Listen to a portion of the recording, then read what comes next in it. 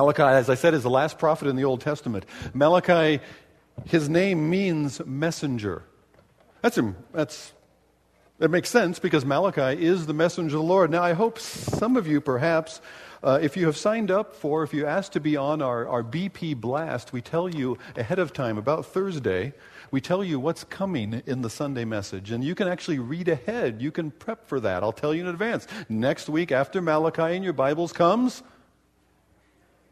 Matthew. That's right. So some of you got that. Some of you have looked from Old Testament to New. Matthew comes next, but Malachi is the last Old Testament prophet. And it's a very confrontational book. Now, you could follow along with what I say. I'm not going to read all the way through the book of Matthew, but I'm going to be taking... Matthew's in an argument. Now, other prophets have been in an argument with God. Malachi is having an argument with God's people. Actually, through Malachi the messenger, God has a dispute in argument. And you're going to find over and over, God says something that people say, wait a minute, where do we say? And then God tells them. And God puts his finger on their chest. And it may be that you hear something that sounds a little close this morning. You know what? I hope so. I hope so. Because if Malachi is God's messenger, Malachi is not only God's messenger to God's people then, Malachi is God's messenger to God's people today. And we need to hear something. And if we will hear his word, then also there is a response from Malachi that we can hear and that we can rest in as well. So then, we hear from the prophet Malachi.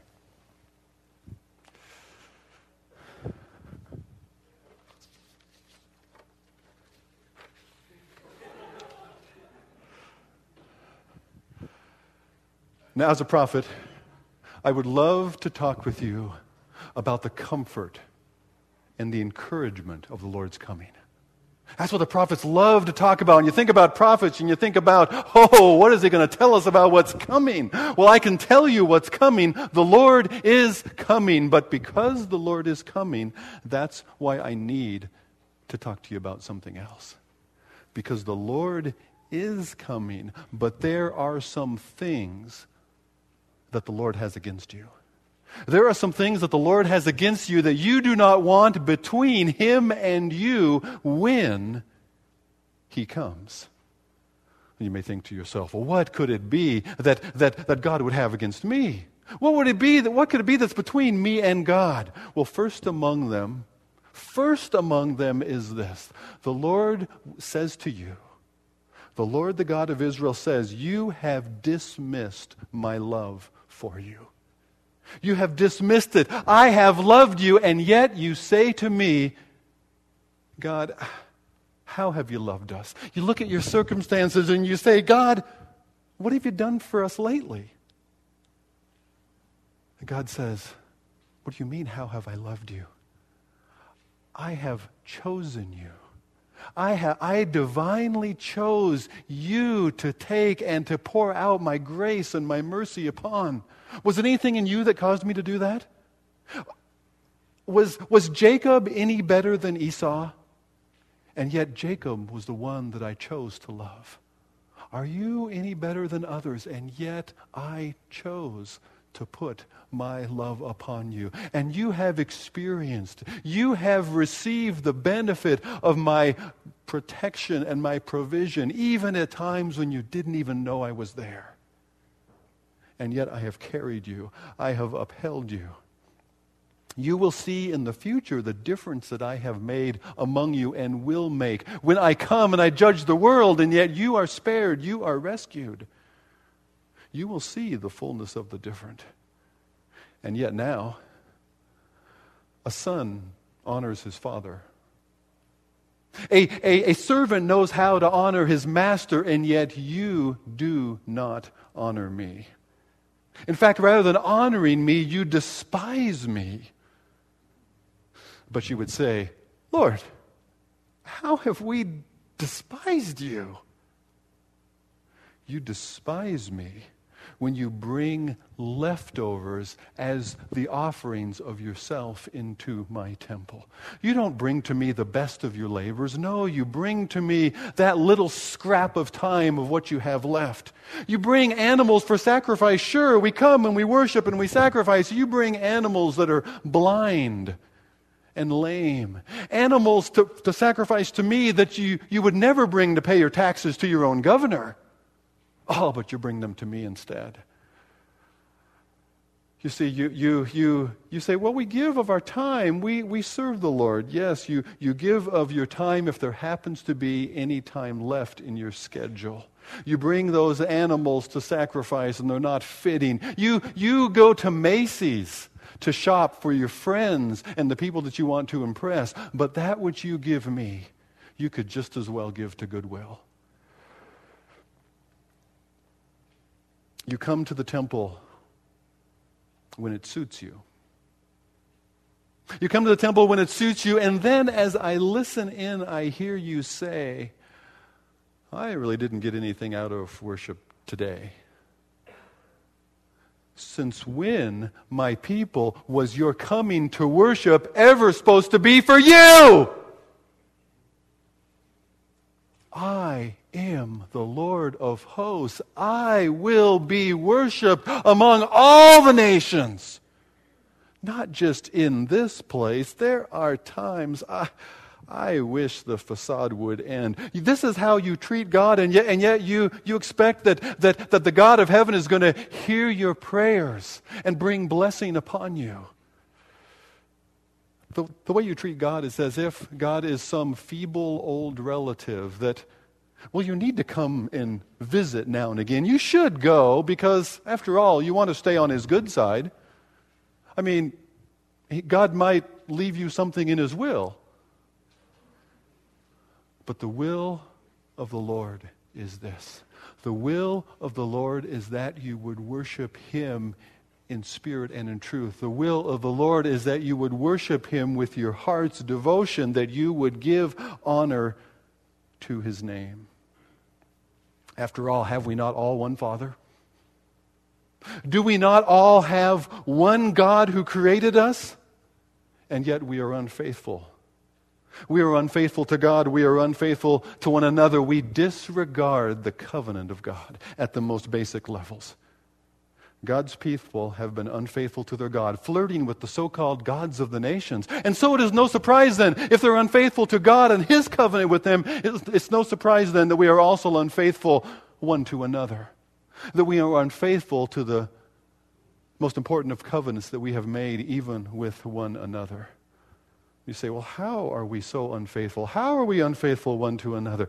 You are unfaithful to the covenant you have made with your own wives. You cry out to God. You cover His altar with tears. You say, God, why are you not near? Why do you seem so far off?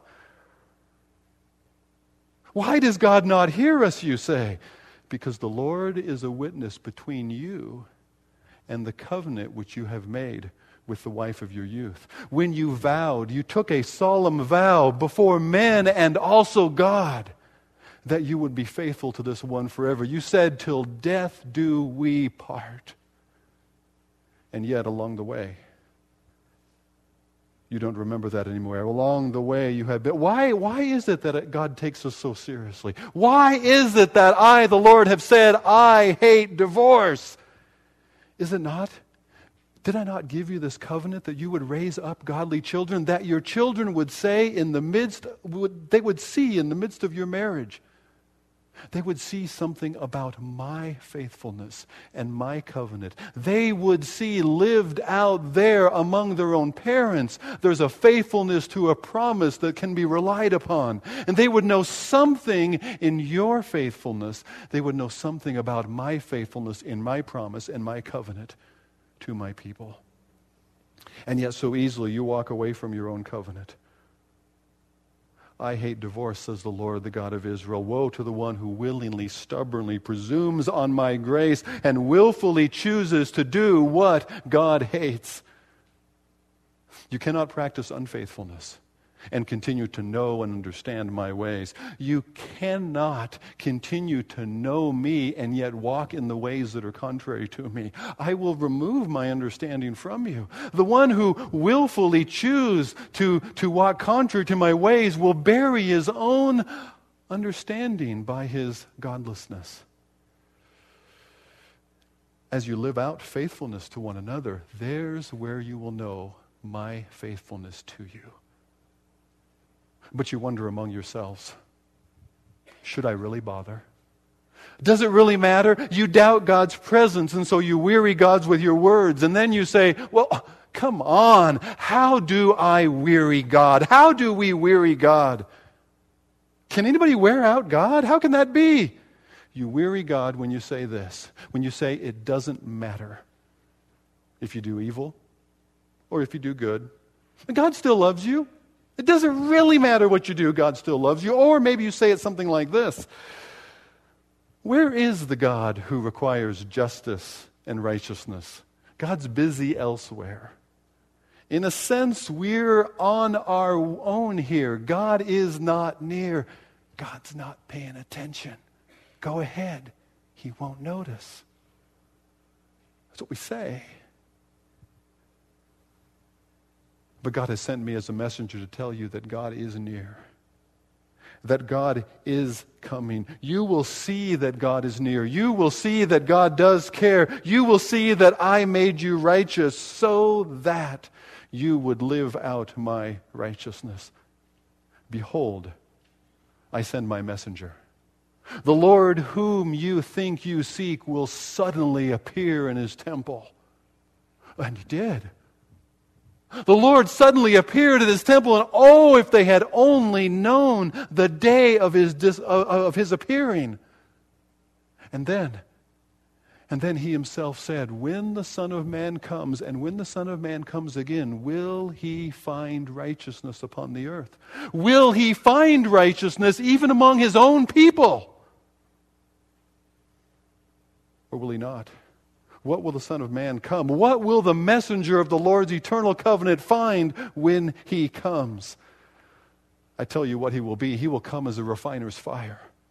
And as a refiner's fire, he will refine us. He is the one who can purify us. He is the one that can enable us that we can walk with him in spirit and in truth, that we can worship him. And when he comes, he will be a swift witness against unrighteousness. He will be a swift witness against all kinds of unrighteousness. And maybe not the ones that you might pick, but he will be a witness against all kinds of unrighteousness, like witchcraft. He will be against adulterers and liars. He will be against those who cheat workers of their wages. He will be against those who oppress the widows. He will be against those who turn aside the homeless or don't pay any attention to them. He will be against the one who says, do not fear me. These are the ones he will be against, says the Lord of hosts, the Lord of heaven and earth. You will see that God is near. You will see that God does care, for I, the Lord, do not change. And therefore, O Israel, therefore, O Jacob, you are not consumed. So then draw near to me. Draw near to me, and I will draw near to you.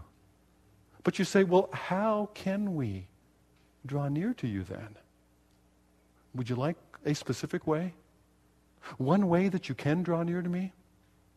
Well, I'll warn you, it's going to cost you. One of the ways the Lord says to draw near to me is to stop discounting God's offering. Stop robbing God of what is already and always has been his. Robbing God. But you say, Lord, how have we robbed God? You have robbed me in your tithes and your offerings. When you have withheld, when you have held back for yourselves for all kinds of seemingly good reasons, you have held back that which should have been, could have been given to me. You are pitiful instead of fruitful.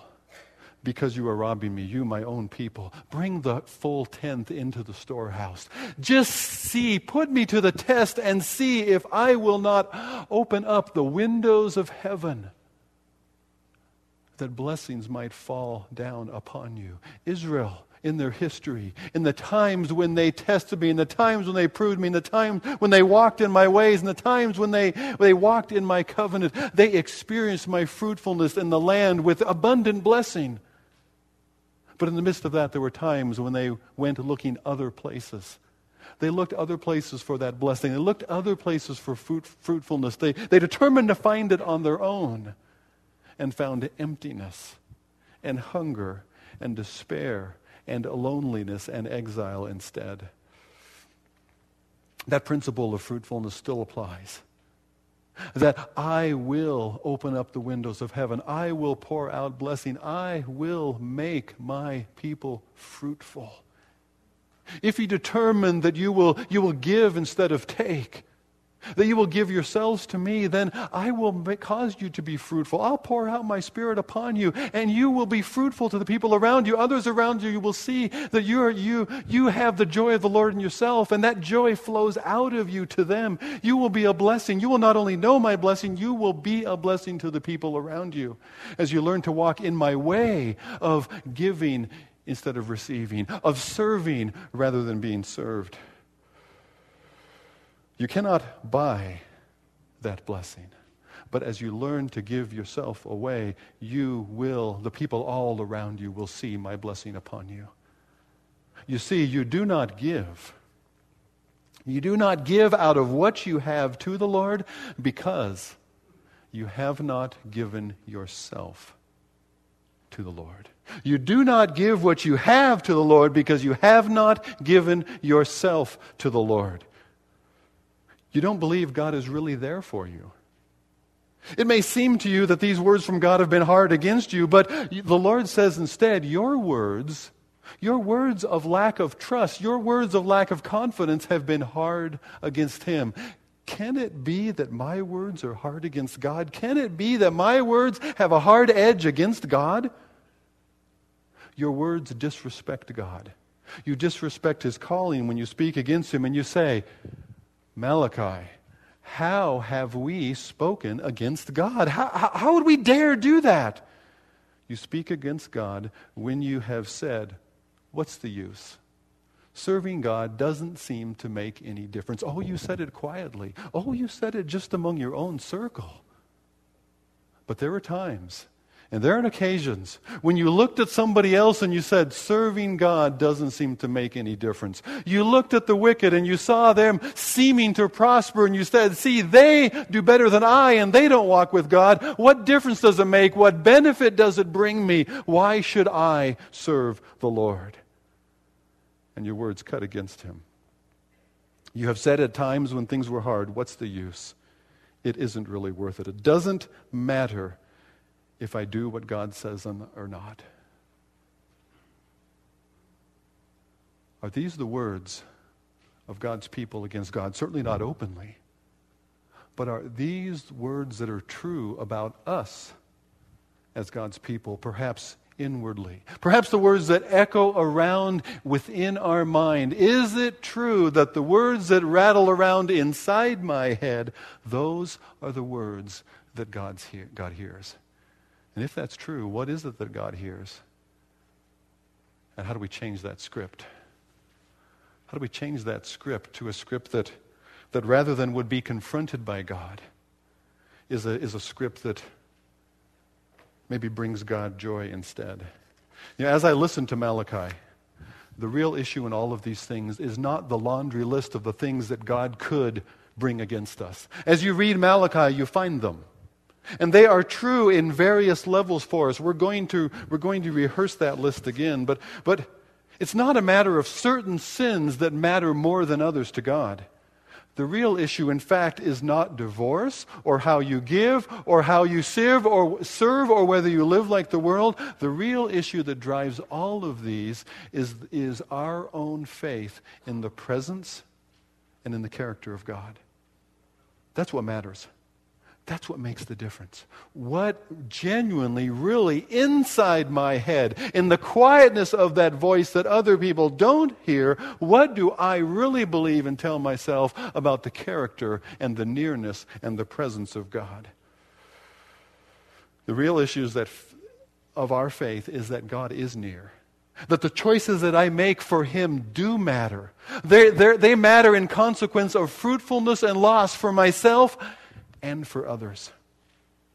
All the cores, all those sins confronted by Malachi, they share that one core, a lack of faith in God. And because I lack faith in God, I turn somewhere else for my fulfillment. That somewhere else for my fulfillment might be violating God's covenant.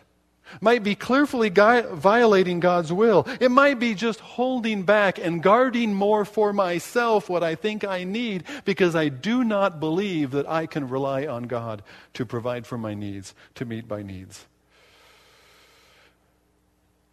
To know God is to fear God and to be devoted to God and to worship Him, not merely in rituals, but in real life. Not just on Sunday in our attendance, but on Monday morning in our practice. Not just in this house, but in your house.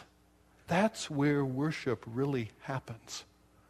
Or doesn't, as Malachi would so boldly point out. Now, how does Malachi's rant end?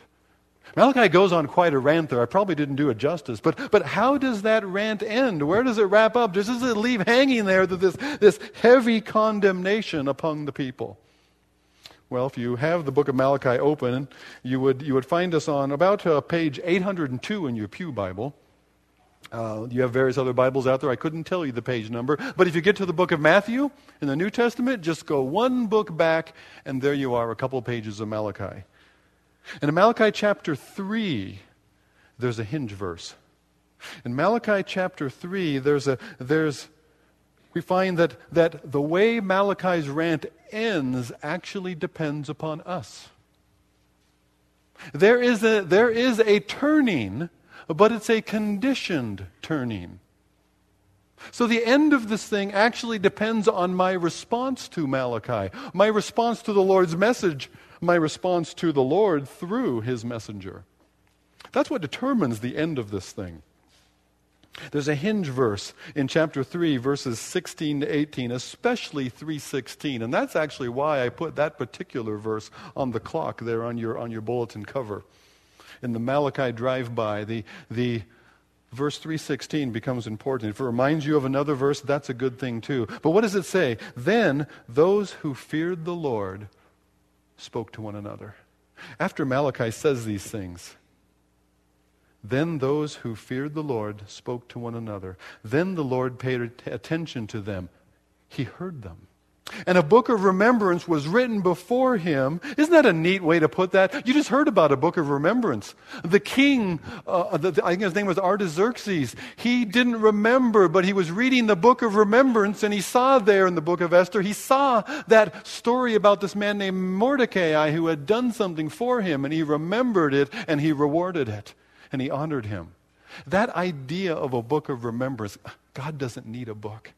Hebrews chapter 6 says, God is not unjust to forget your work and labor of love. Labor of love, that's worship. As you have served the saints and still do. God doesn't forget. But He uses this picture. A book of remembrance was written before Him of those who feared the Lord and esteemed His name. God has had some harsh things to say, but what does He say to those who hear Him and fear Him?